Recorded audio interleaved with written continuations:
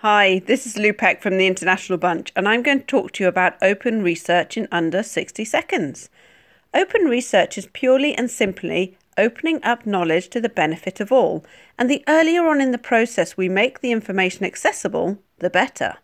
Also known as open science, there are 5 key areas of open research: open access, open collaboration, open data, open practices, and open recognition and research. The research community has made significant progress in open research adoption, though there are still challenges. For example, time and effort taken to share outputs can put researchers at a competitive disadvantage, and concern about being scooped. Key stakeholders like funders and publishers are really embracing open research and have lots of great support available.